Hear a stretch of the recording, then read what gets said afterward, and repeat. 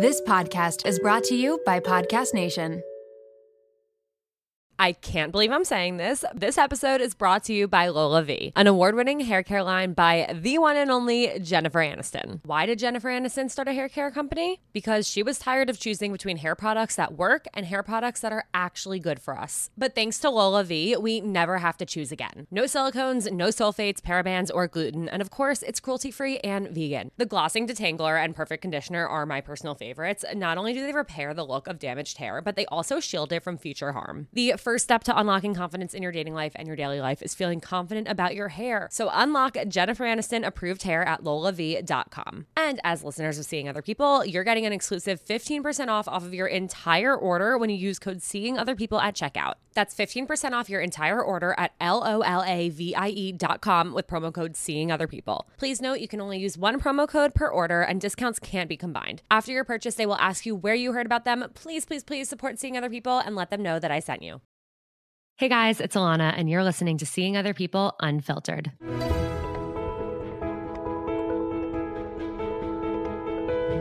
Each Thursday on Unfiltered, I'll be bringing on a different anonymous guest to open up about their real-life dating experiences. We'll discuss what they went through or are going through, how they navigated it, what they've learned, and what advice they have to anyone else going through something similar. Unfiltered is your reminder that no matter what you're going through, you're not alone. If you have a topic that you'd like to discuss on Unfiltered, please email your story to seeingotherpeoplepodcast@gmail.com to be considered for an episode. Real people, real stories, real life. This is Seeing Other People Unfiltered. On this episode of Unfiltered, I'm joined by a 24-year-old female who has been grappling with religious sexual shame while trying to date. From a young age, she was taught that dating and sexual experiences were for marriage only. She has spent years reflecting on her religious upbringing and is now committed to starting over and dictating her own values as she begins to explore how she feels about casual dating, relationships, and everything that comes with modern dating. Hey guys, it's Alana, and you are listening to Seeing Other People, which is brought to you by the best sponsor in the world, Mindset Wellness CBD. You hear that? That is the sound of my Mindset Wellness gummies. Of course, I'm at home again, and every time when I go home to my parents' house, I bring a jar that I make a little mixture of, so I can choose anything that I want a la carte from this one jar. So it's a jar that says Calm, but inside I have Calm gummies, Rest gummies, and Focus gummies.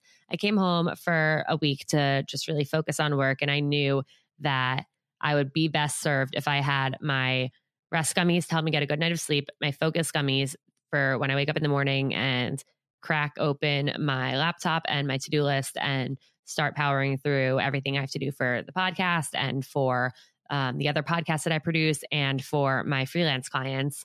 And then Calm gummies for when I start to get really stressed out and realize that I am way in over my head and have scheduled way too much and have too much on my plate.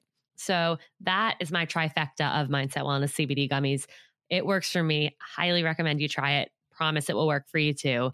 And head to mindsetwellnesscbd.com and use code Seeing Other People at checkout for 10% off and free shipping. And if you want to try all of them, obviously, like, we all have commitment issues. So committing to getting like all three of those at once when you've never tried them is really aggressive. So Mindset Wellness CBD has a gummy sampler pack, so you could try all of their mindsets. That includes the ones I mentioned, as well as health and happy gummies. So definitely check them out and let me know what you think. Welcome into the episode. Thank you so much for being here. Would you mind introducing yourself and what you're here to talk about? Yeah. Hi, I'm Anonymous, and I'm here to talk about my experiences with a kind of conservative religious upbringing and how that's really affected my entire dating life, my entire sex life, just how I relate to it. It's been really bumpy, and now I'm in the process of kind of unpicking it and figuring out what works for me and what doesn't work for me. And that's been a long, long road. So, and now I'm here.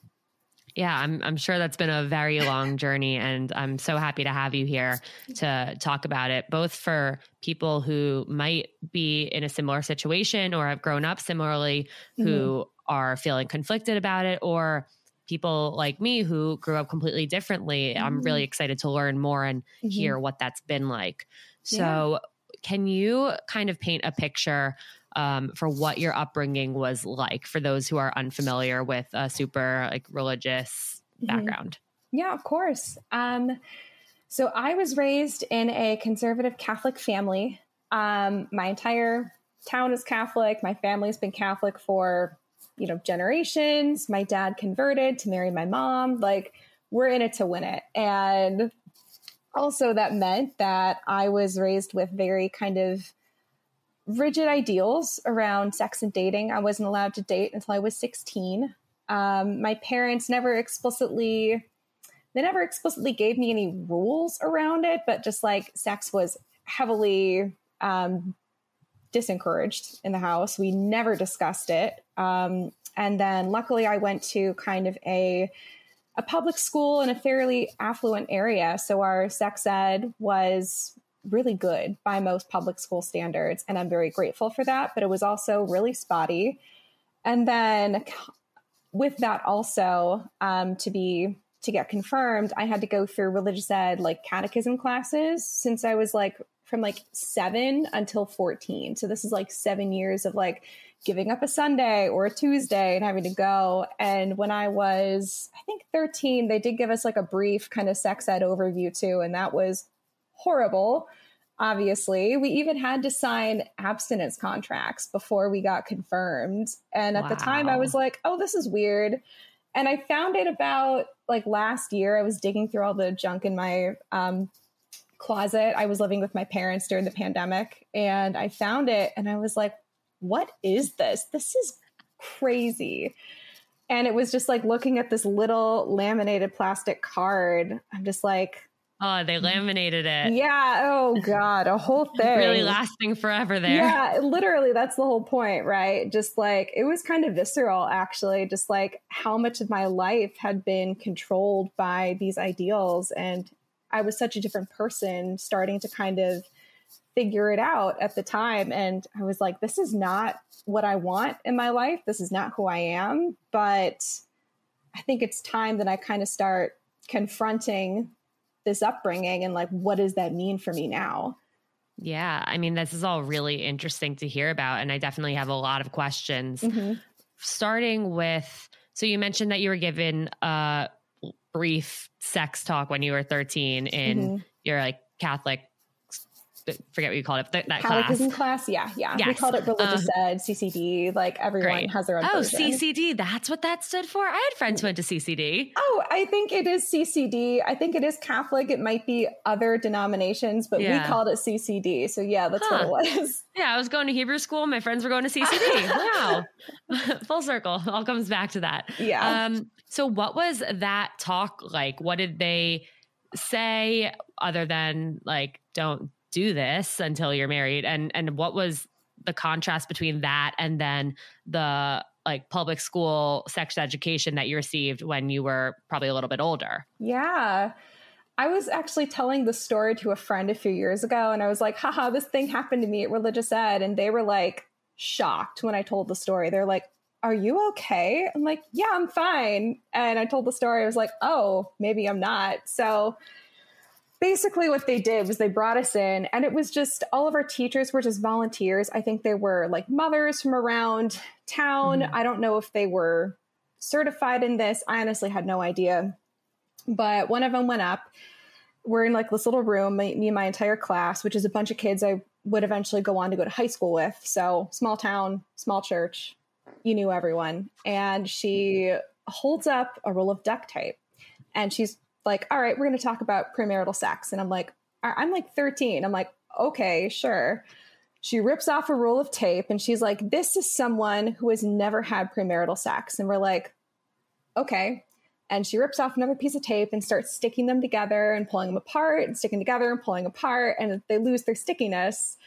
And she's like, this is someone who has had premarital sex. And we're like, what? And she pulls off another fresh piece of tape off the roll and tries to stick them together. And they don't, obviously, because one piece is unsticky. And she's like, this is what happens to marriage if a partner comes to the marriage having had premarital sex. And she's kind of like, if you have premarital sex, you will ruin your marriage. You are letting down your spouse. and you will like break up.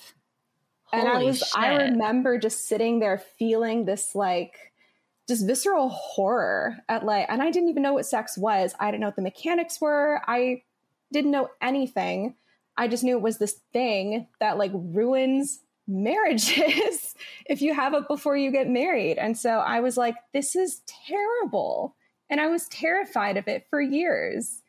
And I was terrified of talking about it. I'm terrified listening. Like, I'm terrified of it. Now I don't want to go and have sex right now. Right? Like I told the story and my friend's like, are you okay? I'm like, oh God, maybe I'm not. And I really want to give the caveat that like, this is my personal experience with this faith. Obviously, there are many people who have enriching sex lives in different faiths, and that is wonderful. But for me, this is my experience, and I held a lot of anger and grief, and I still do around this, and I'm still trying to understand my relationship to it. So I just like want to make that caveat that I'm not bashing Catholicism, I'm not bashing religion at all. It's just my own experience.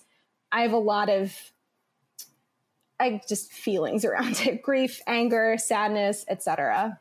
Of course.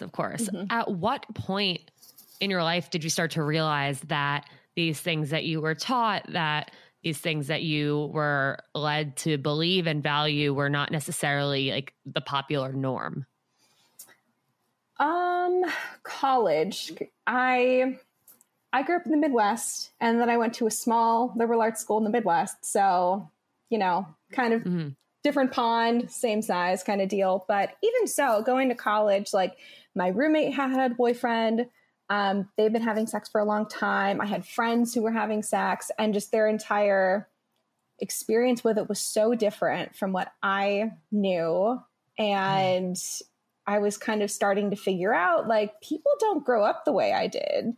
Like, they seem to have this like sort of like language and understanding around sex that they're just getting, and it's not scary. It's not weird. They can just do it. And it seems really fun. And I was like, it's allowed to be fun. Like all it was just blowing my mind. I'm sure. Yeah. It's like, I feel like I would have felt like everything I knew was just like flipped on its head. I mean, even like I grew up in a suburb of New York City that's very much a bubble.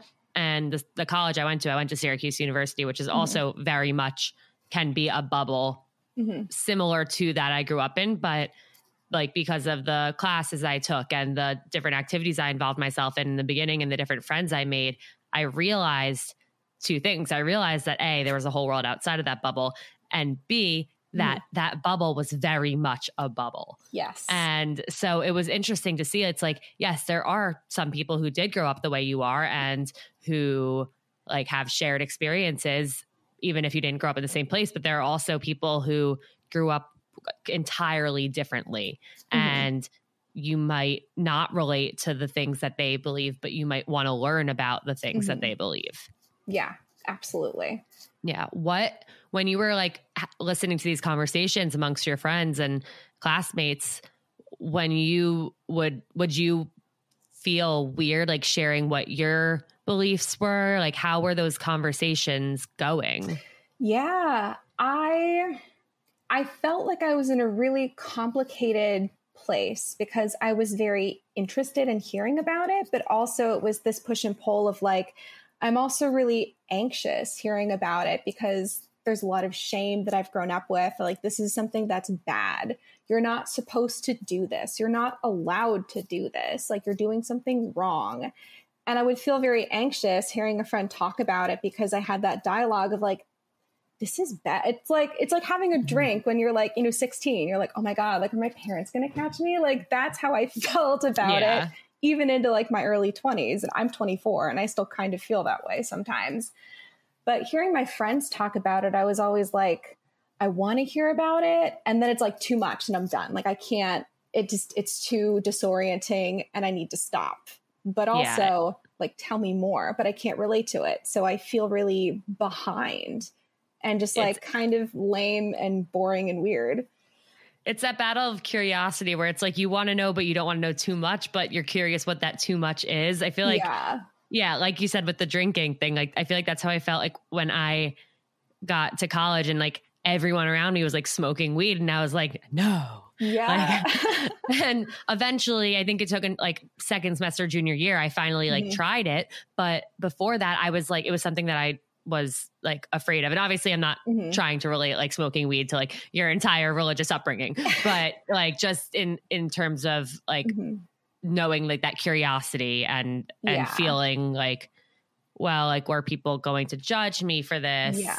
Or like how, yeah. And I think like stigma and shame I think it works the same way. That's like actually a great example because like even last year, a friend of mine was like, do you want to come smoke with me? And I was like, what if my mom finds out? And I'm like, she's not going to find out if I don't tell her. And I was like, oh my God, that's like, if I have sex, like, what if my mom finds out? She won't find out if I don't tell her. Like, I don't have to tell her. It's so funny because I feel like in a way, like I get what you're saying completely because I grew up, like my parents had really strict rules for me. And so anything I did, it was always like, oh my God, like if they found out, like what would they do? Or like, I can't do that because like my parents aren't okay with it, which is like, 99% of the time, there's no world in which they would have found out. But it was just like, it was drilled into my head that like, like they had these things that I could or couldn't do. And I wasn't going to go against that. Yeah. Yeah. Yeah. So at what point in college, in this discovery that there was this whole world out there, did you decide that you maybe wanted to actually start exploring it?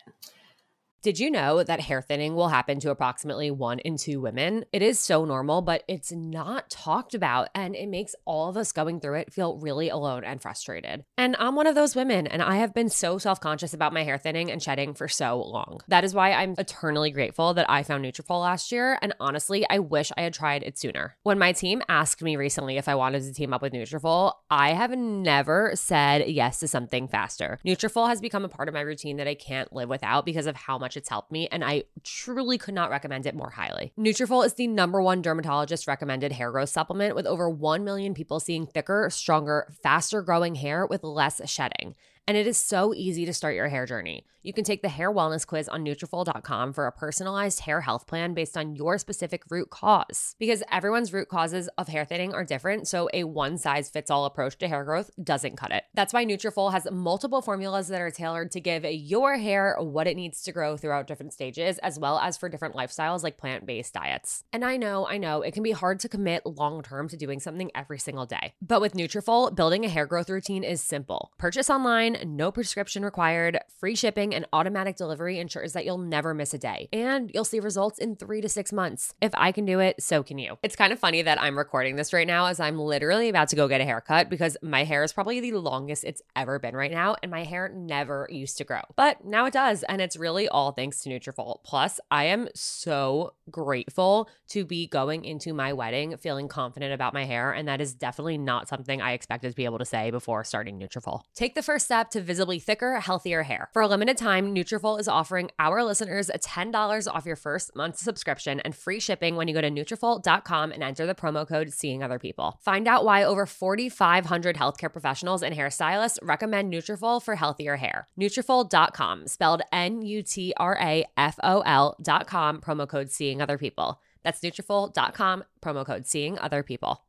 You guys are in for a treat because support for today's episode comes from the best of the best, Jenny Kane. And yes, there is a discount, so keep on listening. You know that feeling when you get a new sweater and it instantly becomes basically another layer of your skin? Like you wear it everywhere, for everything, all the time. Okay, well, Jenny Kane has become my literal uniform. And if you don't know Jenny Kane, I'm pretty much about to change your life because Jenny Kane's clothes did that to mine. Jenny Kane is a California brand with luxurious staples that will transform your closet. Think minimalist and effortless, but totally refined. They have the coziest cashmere sweaters and iconic accessories that will elevate your everyday basics. I don't know if I wear my cashmere fisherman hoodie or my cropped cashmere cocoon cardigan more. All I know is that I cannot live without either of them. Whether it's a cozy night in with the girls, a dinner date with Jake, or catching a flight to Florida to see my parents, these sweaters are perfect for every single occasion, and I couldn't be happier when I'm wearing them because I'm so comfy. And you guys know me, I always choose comfort over how something looks, but with Jenny Kane, I don't have to choose because I get comfort and I get style. All right, so we have the discount code coming for you. Find your new uniform at jennykane.com. Seeing Other People listeners get 15% off their first order when you use code SOP at checkout. That's 15% off your first order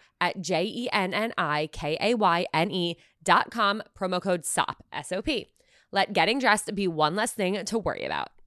I'm not just a girl on the go these days. I am a chicken running around with its head cut off. 2 podcasts, wedding planning, wedding attending, dog momming, traveling, and trying to eat well, move my body, and stay sane all at once is not a recipe for success. That's why I've turned to my recipe masters, aka Factor, which delivers ready-to-eat meals that taste delicious, make me feel good, and take a major thing off of my to-do list. Factor's meals are pre-prepared, chef-crafted, and dietitian approved, and there are more than 35 options a week to choose from, including keto, calorie smart, vegan, veggie, and more. Guys, I seriously can't say enough good things about Factor's meals. They take 2 minutes to heat up, which means I can pop them in the microwave between recordings, or I can grab a ready-made smoothie from the fridge on my way to a workout class, or I can even have dinner ready for me and Jake after a really long day of work without lifting a finger. It has changed so much and has really made me feel like there's one less thing I need to worry about, and I feel good after eating the meals. Like, they're so delicious and nutritious. You can order as much or as little as you need by choosing 6 to 18 meals per week, and you can pause or reschedule whenever you need, which has been really helpful for me with on and off traveling that I've had over the last few months and over the next few months. And you guys know I love when things make sense financially, and Factor meals are less expensive than takeout, so you save money and you don't have to go anywhere to pick them up. Factor's roasted garlic butter salmon and their tomato basil chicken risotto are 2 of my favorites that I keep ordering on repeat, but honestly, every single one of their meals has lived up to the hype. And of course, we are hooking you guys up. Head to factormeals.com/seeingotherpeople50 and use code seeingotherpeople50 to get 50% off. That's code seeingotherpeople50 at factormeals.com/seeingotherpeople50 to get 50% off.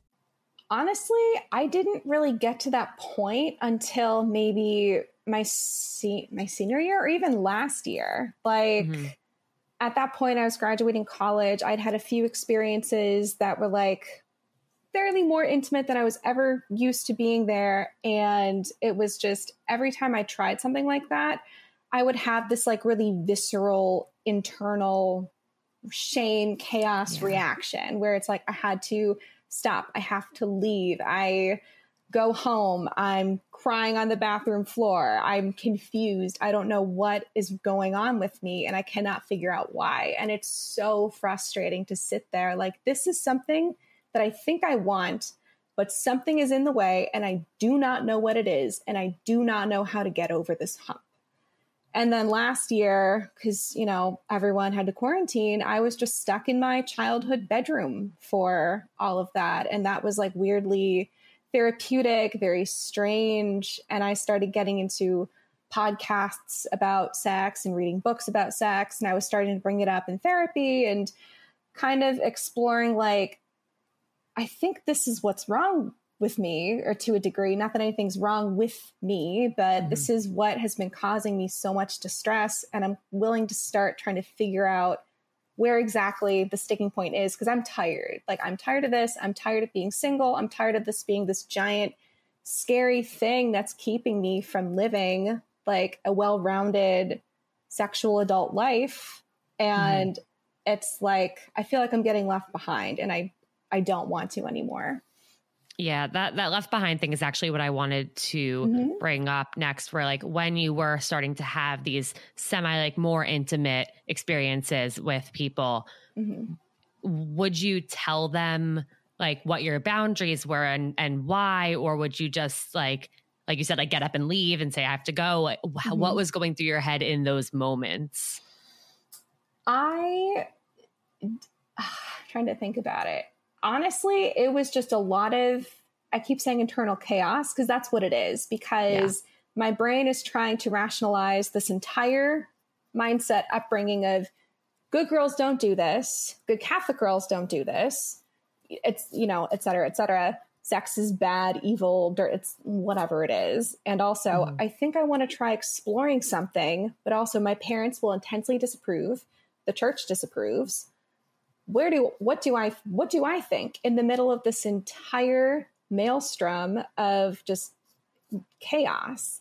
And so I honestly couldn't communicate this to a partner because I didn't know what my boundaries were. I was never allowed to explore what are my sexual intimate boundaries. And getting thrown in as an adult, it was fine, but it was also really not fine. There was a lot of awkward, just flailing situations, a lot of me saying the wrong thing or doing the wrong thing or just feeling so unsure, seeking like affirmation from my partner and like not getting it and then not knowing why I'm suddenly like locking up and feeling very strange.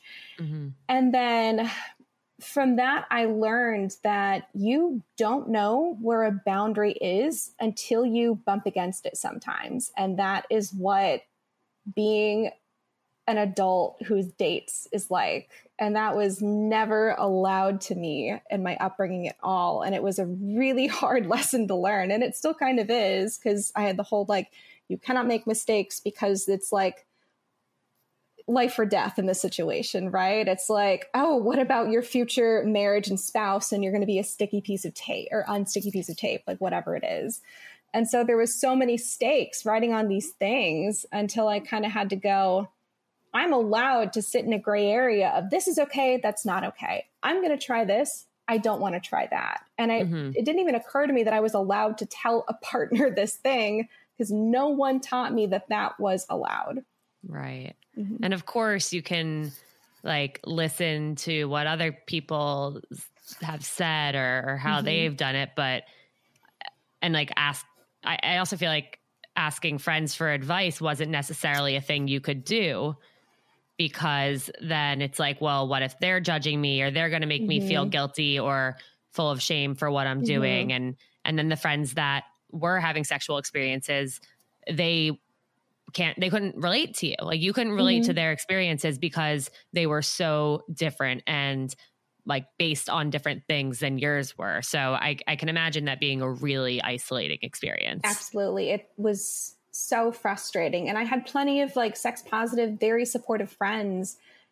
But what it came down to is I didn't know what I needed to ask, like what I needed to hear. And they didn't know what I needed to hear because I couldn't, tell me. And we're all just sitting in this zone of like, what is happening?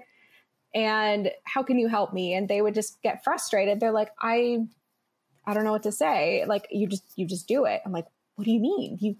That's not how this works. Right.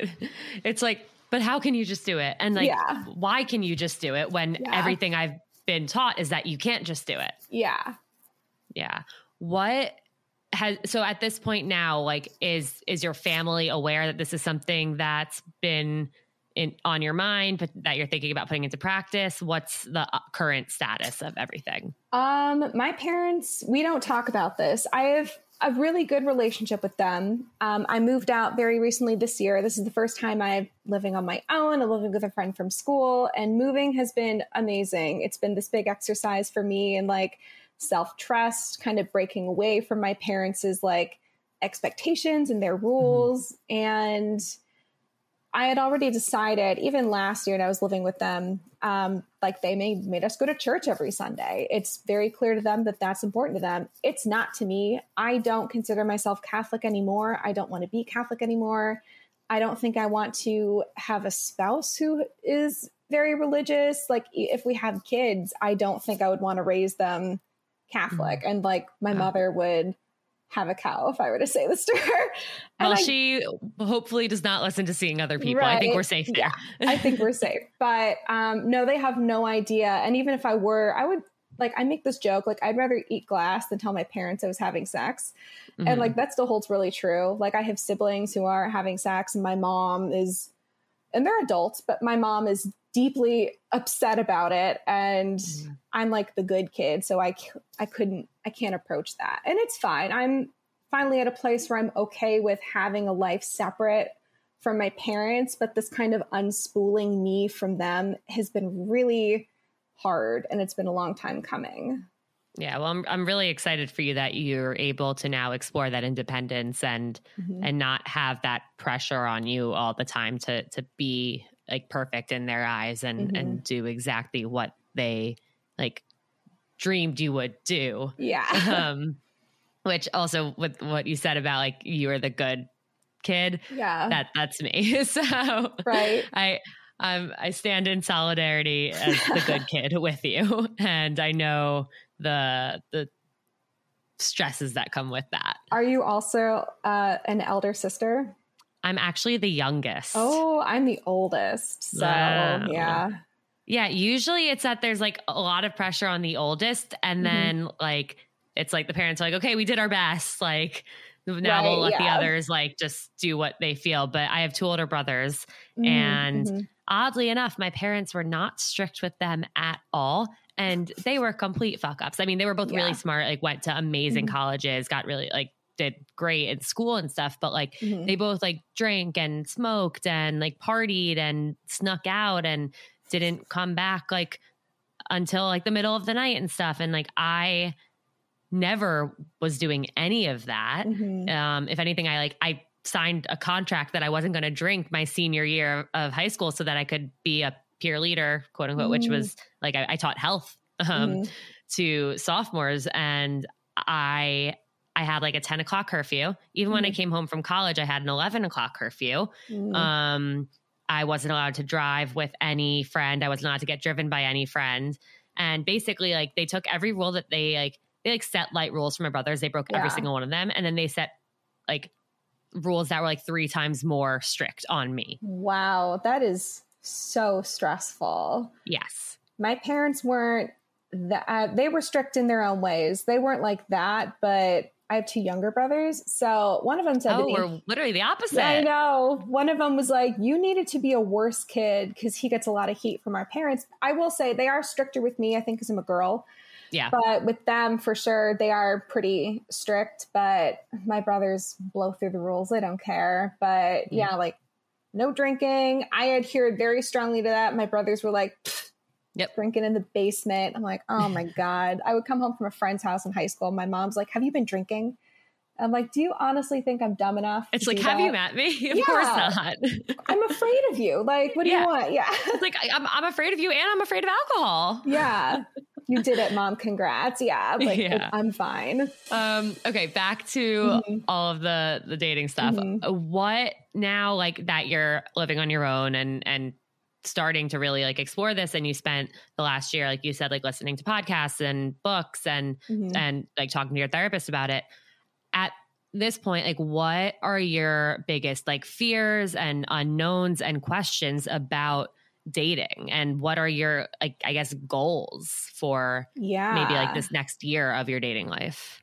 I've been thinking about that for a long time. I think last year was for me a year to kind of really go like, who am I? Just like, who am I by myself, and really get solid on that. And then I'm like, I think this year is, who am I in relationship to others? And this meant I'm like asking my friends all these questions. You know, I'm like, how can you have like a really close friend and then a boyfriend? Like, what's the difference? And like, I understand the difference, but on some level, I'm like, well, my friends mean so much to me. What would a partner be? Is that different? Is that similar? I've done a lot of work around like, I don't need a partner to be happy. I feel very content on my own, but I'm also very lonely. And what does that mean? Is that good? Is that bad? My mom had said to me once, you shouldn't need anyone to make you happy. And I had kind of taken that. I was, again, like a teenager. I didn't understand the nuance of you can't rely on someone to manage your emotions. Right. But I thought that to mean you shouldn't need a partner to feel like they can't make you happy. I guess is kind of how I interpreted it. And now I'm in this weird space where I'm still trying to pick apart these things of like, do I want a boyfriend? Like, how do I feel about that? I feel very, oddly enough, kind of angry at myself. Like I shouldn't want anybody. I should be okay on my own. I should be fine without needing this sort of like intimate connection. And I'm like, I think that's the purity culture, like rearing its ugly head. Like it's okay to want a partner. Do I want a casual experience? that sounds kind of scary, but also kind of interesting. I don't know. I've kind of tried dipping my toe in, and I took my foot right back out of the lake. And I to some degree, it's like, I don't know. And that's very freeing and wonderful, because that means that I can make all the rules, but also there's like no path. And that's also very scary. And trying to come into the dating world now is 24 years old, never had sex, never had a long-term boyfriend. How do I communicate that to a partner? How do I communicate what I'm looking for? And I think I would want a partner who's either very patient or okay with the slow pace. And I know there are people like that out there, but I think that does narrow down the dating pool just a bit. And then trying to give myself the free rein to go, if you want to throw that rule out the window, go for it. But also don't feel like you have to. And the whole thing of like getting attached to somebody and having them break up with you sounds really terrible and scary. And don't like conflict. So what if I like date someone and we have a fight? What do we do? And how do I navigate in my own internal boundaries around this? And, you know, the basic, like, will someone like me? Will someone think I'm pretty? Like, everyone has those feelings going to dating, but this is so, so new. It's like, I feel like I'm 16 years old with like inside a 24-year-old's body, where I'm like, something's yeah, it's like Freaky Friday sort of a little bit, right? Where it's Freaky like Friday / 13 going on 30. 13 going on 30 was a much better idea. That's oh my great. God. When she first like wakes up in the apartment, he walks out of the shower naked, like just screams. Honest to God, I'm like, yeah, I get it. Yeah. Wow. Yeah. You really have like a blank canvas in front of you, but it's figuring out like where the lines are, and are you coloring in them or outside of them, or are you going to like erase something and like paint over it? And that's, I mean, I obviously like, I've never been in that situation. Like when it comes to dating, cause I started like at a younger age and just like trial and error. But I feel like that's like a wonderfully terrifying position to be in. In a way, it's like this kind of beautiful gift that I can come to this as like an adult with very strong ideals, but also that means I have to go through all the awkward, terrible flailing things that everyone does when they're like 16, except I get to do it as an adult, and it feels like almost that much more embarrassing. So, but yeah, like I truly really do want a boyfriend, but I've never had one. And almost it's like the inertia of just not having one. I'm like, how do I get one? How do I keep one? Like, what do right. That part I'm still trying to figure out. Right. Yeah. And I'm like, obviously that's like the ongoing negotiation of every relationship you ever have. But of course. Just like, what is that like? That seems really fun. And I would love to have that. But how do I get there? And I hate filtering through the dating stuff. I don't like dating apps. But that's unfortunately, you got to go through the, you know, the more distasteful stuff to get to the good stuff. And that's life. Yeah. I feel like it would be really, really cool if you like documented this, whether it's like writing it, like just like writing it down in a journal or something. And like, I feel like you're in a position where you're going to learn so much. And it's amazing that you've had the chance, like you said, like you learned who you are, but now you have to figure out who you are with others. And I feel like I've learned the most about myself, both in the past year and during the pandemic, being alone with myself at my parents' house. And secondly, through dating and through figuring out what makes me feel comfortable and what doesn't, and what type of person do I feel good with, and what type of person makes me feel anxious. And so it's a really like, it's wonderfully terrifying. But I think in terms of how to approach it, I think I would just say like, one step at a time, you know, and don't feel like embarrassed about anything. It's not like I know so many people who are even like 30 and have never had a boyfriend before or had a girlfriend or a partner. And I think everyone is more focused on what they're self-conscious about rather than what the other person is self-conscious about.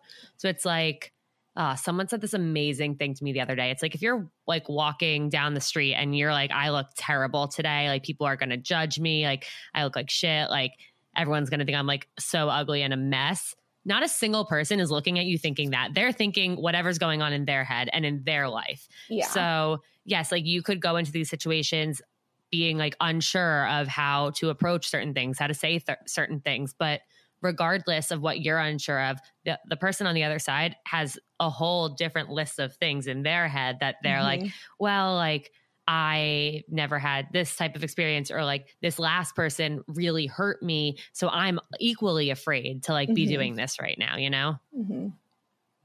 That's that's very true. It's almost scarier knowing that you're both kind of coming to this thing. Like, obviously that's life with your own stuff, but comforting, really comforting, but also very scary. It's like, I got my stuff. I got a lock on my stuff. Yeah. You better have a lock on your stuff. Otherwise this isn't going to go well. That's honestly the thing. It is hard to find people who like, especially guys I've found who like actually really are in touch with themselves. Yeah.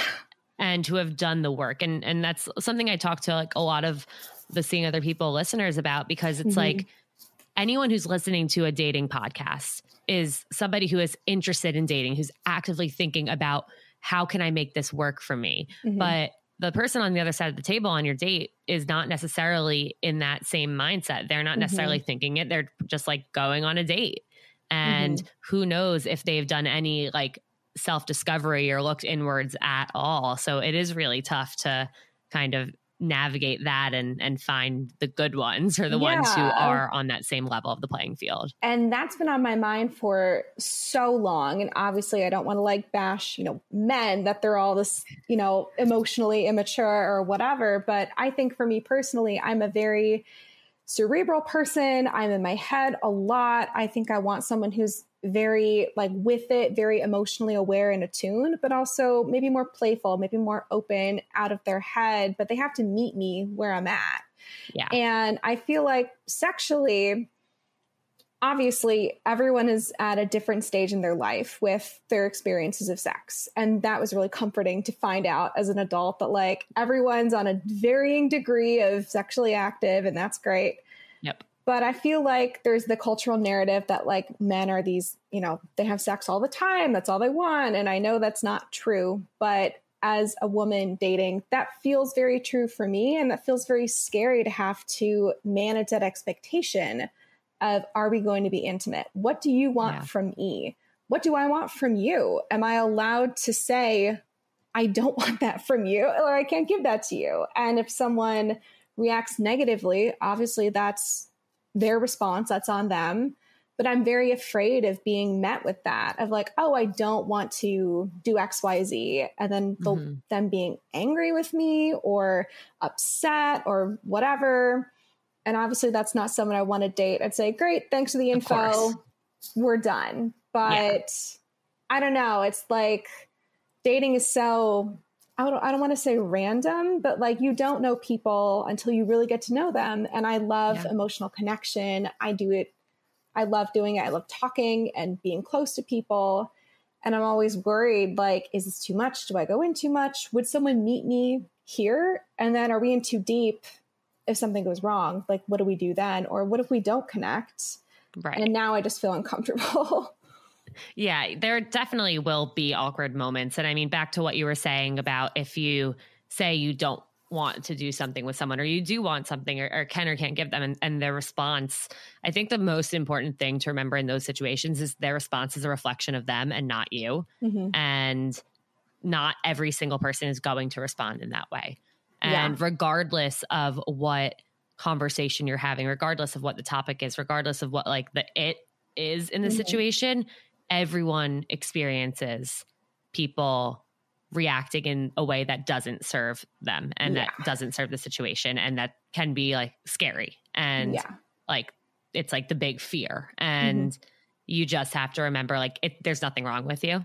It's not you, it's them. And not to say there's something wrong with them. It's just a reflection on who they are. Thank you for saying that. I hear that. Yeah. You're going to have to remind yourself of it a lot. Yeah, I'll write it on a big Post-it note and stick it on my mirror or something. Yeah. Okay, wait. I have a question. Yeah. What was your first kiss like? Oh my God. I like the story. I think it's fun. I was studying abroad. I was 21 at the time, and I kind of don't remember it because I was at a club and I was just with some friends we were abroad with, and it was a great night. It was super fun. And me and a girl who was on my trip were talking to these two guys, and they split off, and I'm with the other guy, and he's like, we're drinking, obviously, because honestly, we had just finished writing a paper, and I was like, screw this, I'm going out, because everyone else was going out, and I was super tired. So it was like Thursday night. I'm like, yeah. He's like, do you want to go outside and get some air? I'm like, sure. And we're talking, and it's fine. And we're talking, and he's smoking a cigarette. I remember this. He does start smoking a cigarette, and I'm like, all right, fine. Like, we'll keep chatting. And I think he finishes it or puts it out or whatever. And then he goes in, he's like, and then he goes in and kisses me. And I'm like, okay, half of like, sure. And the other half is like, ew. Yeah. It was fine. And I remember pulling away and going, that was my first kiss. And he's like, you're joking. I'm like, nope.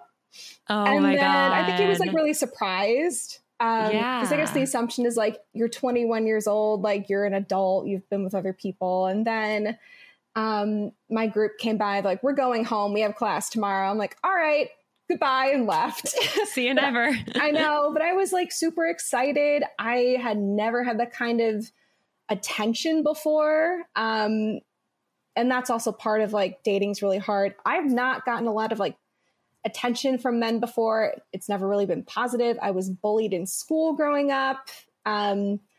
I was kind of, everyone's like this horrible, awkward middle schooler. I got hit really hard with that in middle school, and it stuck for a long time. So it was this new experience of like, someone thinks I'm pretty. Someone wants to kiss me. Do I want to kiss them? I don't know. I'm going to try it out. And it was like overall positive experience. I wouldn't change it. It's like a fun, cool story to tell. Like, my first kiss was in England. Like, I love that. I know I've had the biggest smile on my face since you started telling the story. That's great. Mm-hmm. And I'm happy that it was a situation where like you felt really good about it and there wasn't too much fear involved. Yeah. I mean, I'm like, I was also very drunk, and I'm an anxious person. And so, that does turn the anxiety off. And I'm like, yeah, that's part of it. If I was sober, maybe I would have felt a lot more agitated. But yeah, I was like, I'm just going to coast it. I'm taking the win. This was a positive experience, and we're just going to roll with it. We love positive experiences. Yeah. Yeah. So one thing I'm wondering, because I know, and I guess I'm based off of that story, I do know a lot of people who are in their early, mid, and even late 20s who have not had sex, and not for religious upbringing, sexual shame type of reason, but it just never happened. They never really got serious with somebody. They didn't sleep around the way some other people did in college. And now they're like in their late 20s and it just hasn't happened. And for them, it's like this battle of, well, at this point, like I've waited so long, like now I can't do it with somebody like casually, like it has to be somebody I feel comfortable with. But on the flip side of that, they're like, or should I just like go on a date where I like, the guy seems nice and like normal and just like get it over with and just do it so that it's not this giant like elephant, not in the room, but in my head, So I'm wondering, I guess, what your thoughts are on that. I've been going back and forth on that for a while. In the past, I've been kind of like, should I just rip the Band-Aid off? But I knew I wasn't at a place where I was like, I don't think I can healthily do that. I think if I had tried, but I got hit with this giant old wave of like shame and just fear and anxiety. It was like, no. And basically, I was kind of taught growing up that like you didn't have sex until you were married. You didn't have sex until you were like, I think I'd even asked my parents once, like, what if you move in with like your fiance? And my parents were like, you don't do that. I was like, okay, so there are rules. And I'm kind of in this space of like, if I wait till I'm with someone who I really like I'm committed to, that kind of flips it a little bit. But also there's the, we have to become boyfriend, girlfriend before we can have sex. And that works for some people, but that takes a lot of effort and a lot of dating people to figure that out. And that works for some people, but that's going to be a lot of work, and that's worth it. But on the other hand, it's like, what if I did just kind of demystify the first time as this big deal? Obviously, my worth is not going to change. My identity is not going to change. Nothing about me will change if I have sex. This is just an experience I'm going to gain.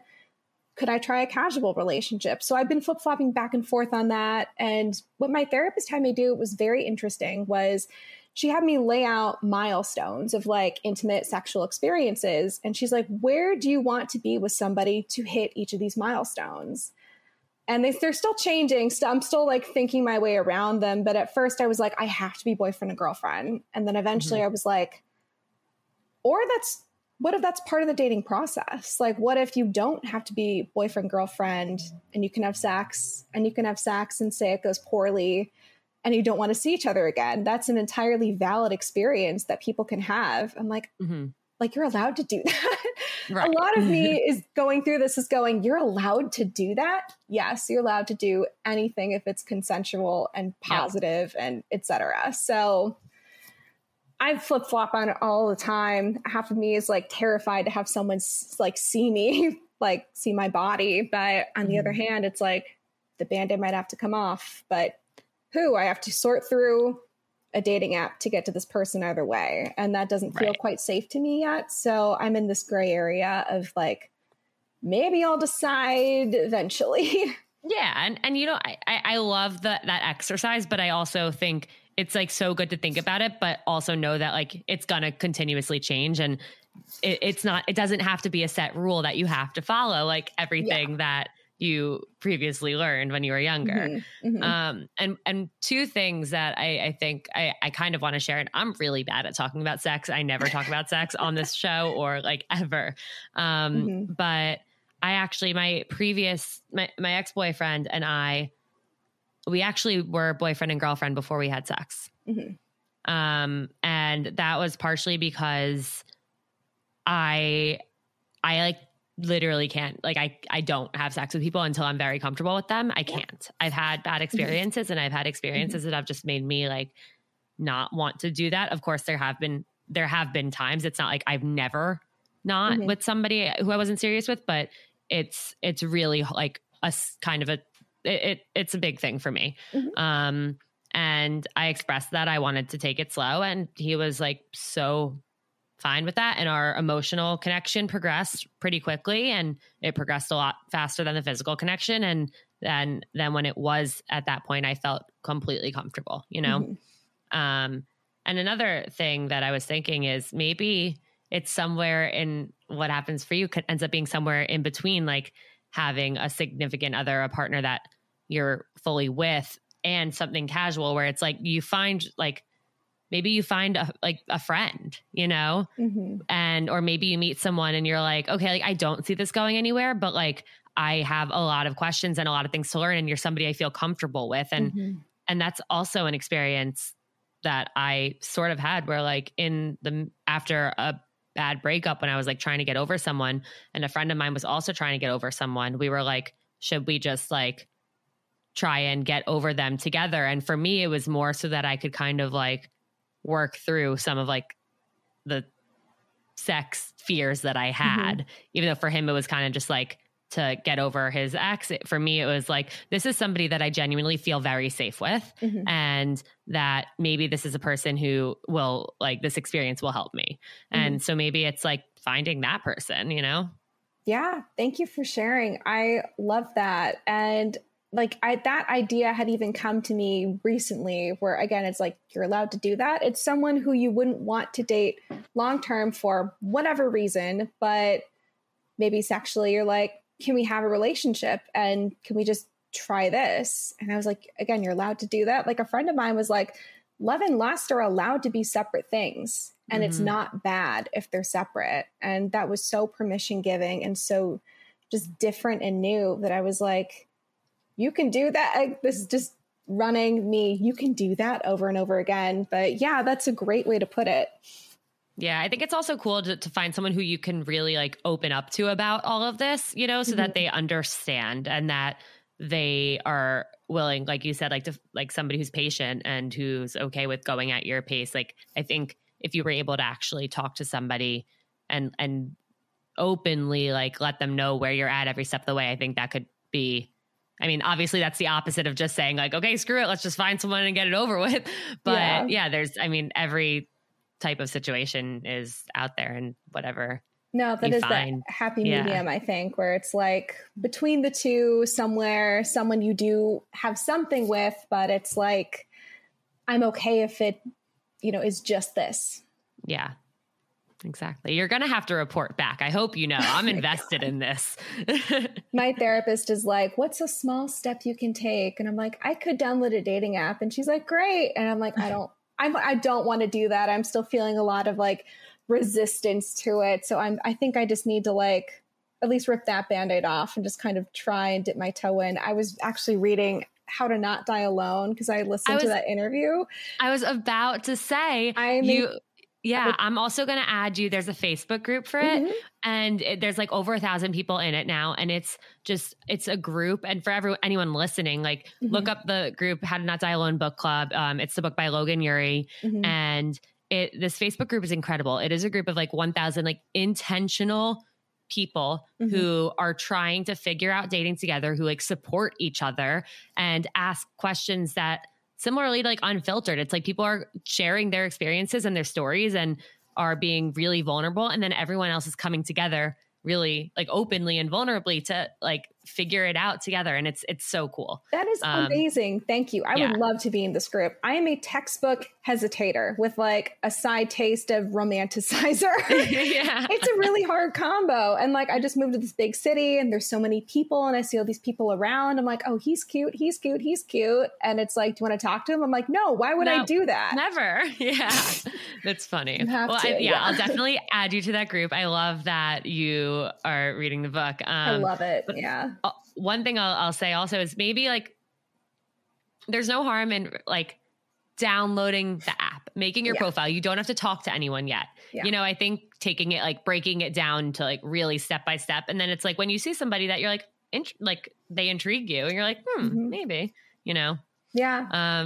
Okay. Before I let you go, from everything that you've learned and everything that you've experienced so far, what advice would you give to somebody who is maybe listening to this and really resonates with everything that you've shared and has a similar story and is feeling maybe lost or confused? I think, first of all, you have to have a lot of compassion for yourself and a lot of patience for yourself. Like you're bombarded with all these different shoulds. Like you should be X amount sexual at X age. You should have X experience with these partners. There is no rule book. And if you're feeling shame, I'm just curious, where is it coming from?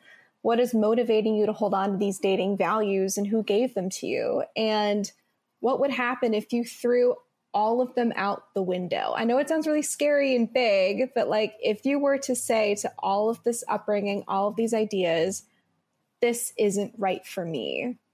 And that is okay. And that's great. And if something makes you anxious, it doesn't necessarily mean it's bad or wrong. And you have to do that horrible work of like bumping up against boundaries just to know where they are. And you are allowed to kind of start sourcing that out for yourself. It's just a lot of like, you're allowed to be, you know, a person out in the world figuring things out. I had always said that my experience of growing up in religion, I was taught that the only person I could never trust was myself. And then coming out of it, coming to all of this, I learned the only person I can truly trust to have my back 100%, to always choose what's right for me, is myself. I can make good choices. And I always doubted that I could do that. So you can 100% make the right choice for yourself because you know yourself. And also one more thing. I have so many things. One more thing. You can do that. You're allowed. You're allowed to have multiple things. Yeah, I have multiple things. This is just stuff I've learned. I'm like, oh my God, I wish I knew this. But I I hesitate to call things mistakes, but you're allowed to make any and every mistake in the rule book. You're allowed to make mistakes outside of the rule book. And they don't even have to be considered mistakes. They are things that are giving you valuable information about who you are and what you want and who you do or don't want. And you are fully allowed to be awkward and horrible, and no one is going to die. And if you never see that person again, great, that's too soon. And it's okay that these people are out walking around in the world. If they have this idea of you, you only believe it if you agree with them. So you don't have to agree with them. You can kind of test out different pieces of who you are with different people and then like forget about them entirely and just kind of take what you need and keep moving. So I'm trying to think what else. I had taken notes. Yeah, I think it's just like get curious, read books, listen to podcasts. Don't be afraid to ask questions about, is this correct for me? Just talk about it, get used to talking about it. Because even I couldn't talk about sex. I would have never dreamt of doing this a year ago or even 2 years ago. This would have been like an intense no. And now I'm like, my friend's like, what are you reading? I'm like, oh, I'm reading like all these different sex books and all this stuff. And it like puts people off a bit, but I'm like, I don't care. Like, this is where I'm at in my life. And you are fully allowed to do that. You're allowed to do that. Yeah. Yeah. And you don't have to tell your parents things you don't want to tell them. Yep. You are allowed to do that. I love it. This episode probably needs to be called "You're Allowed to Do That." You're allowed to do that. Yeah, you can do that? Question mark. Yeah. Yeah. No, I really love all of that. You said all of that so beautifully, and I'm really excited and hopeful that this episode will get to people who really need to hear it, and will also help people who don't necessarily understand or have never really experienced or been exposed to this type of upbringing or these beliefs. And so I think it's great that everyone is really like able to open their minds and learn about it, so that let's say somebody is a listener who you end up on a date with, and then they will know to be patient. That would be so amazing. Actually, I can just say, listen to this as like your pre-reading material, and then we'll go on a date. Oh my God, you need to try that. About me. Oh my God, maybe I will. Who knows? But it's an experiment. It's an experiment. Can I have one more thing I just thought of? Of course. Yeah. You're allowed to do that. I'm allowed to do that. You are fully allowed to be any faith you want to be and have an enriching sexual life. I thought that being Catholic meant that I had to be unhappy and afraid. And that's why I left. But also, I'm now knowing that there are plenty of people who can hold the two things at once. It's my opinion, if you are someone who's faithful, that if I don't believe that a God who would judge somebody for having sex with whoever they wanted to, however it looked like, that's not a loving God. And I don't want to believe in that. I would choose to believe in a God who wants people to be happy and enjoy living in their bodies and living in their life, however that looks. So that's the one thing too, is if you're still kind of in this upbringing, you can hold the two truths at once. They're not mutually exclusive, and you're allowed to go forward with these things, and you can still have a relationship to your faith and have a relationship to your sexual life. Beautifully said. Thank you. Well, thank you so much for being here. This has been an absolute pleasure. I'm honored to have had you and to have had the opportunity to have this conversation. Thank you for having me. I was so excited when you responded to my email. I'm so honored to be here. I'm a huge fan. So I'm so grateful for this opportunity to just talk about my life. And I hope other people can relate. And I have so much love and empathy for whoever's struggling with this. As do I. Thank you again. And to everyone listening, thank you for tuning in, and thank you for opening your minds and hopefully learning something during this episode. And this has been Seeing Other People Unfiltered.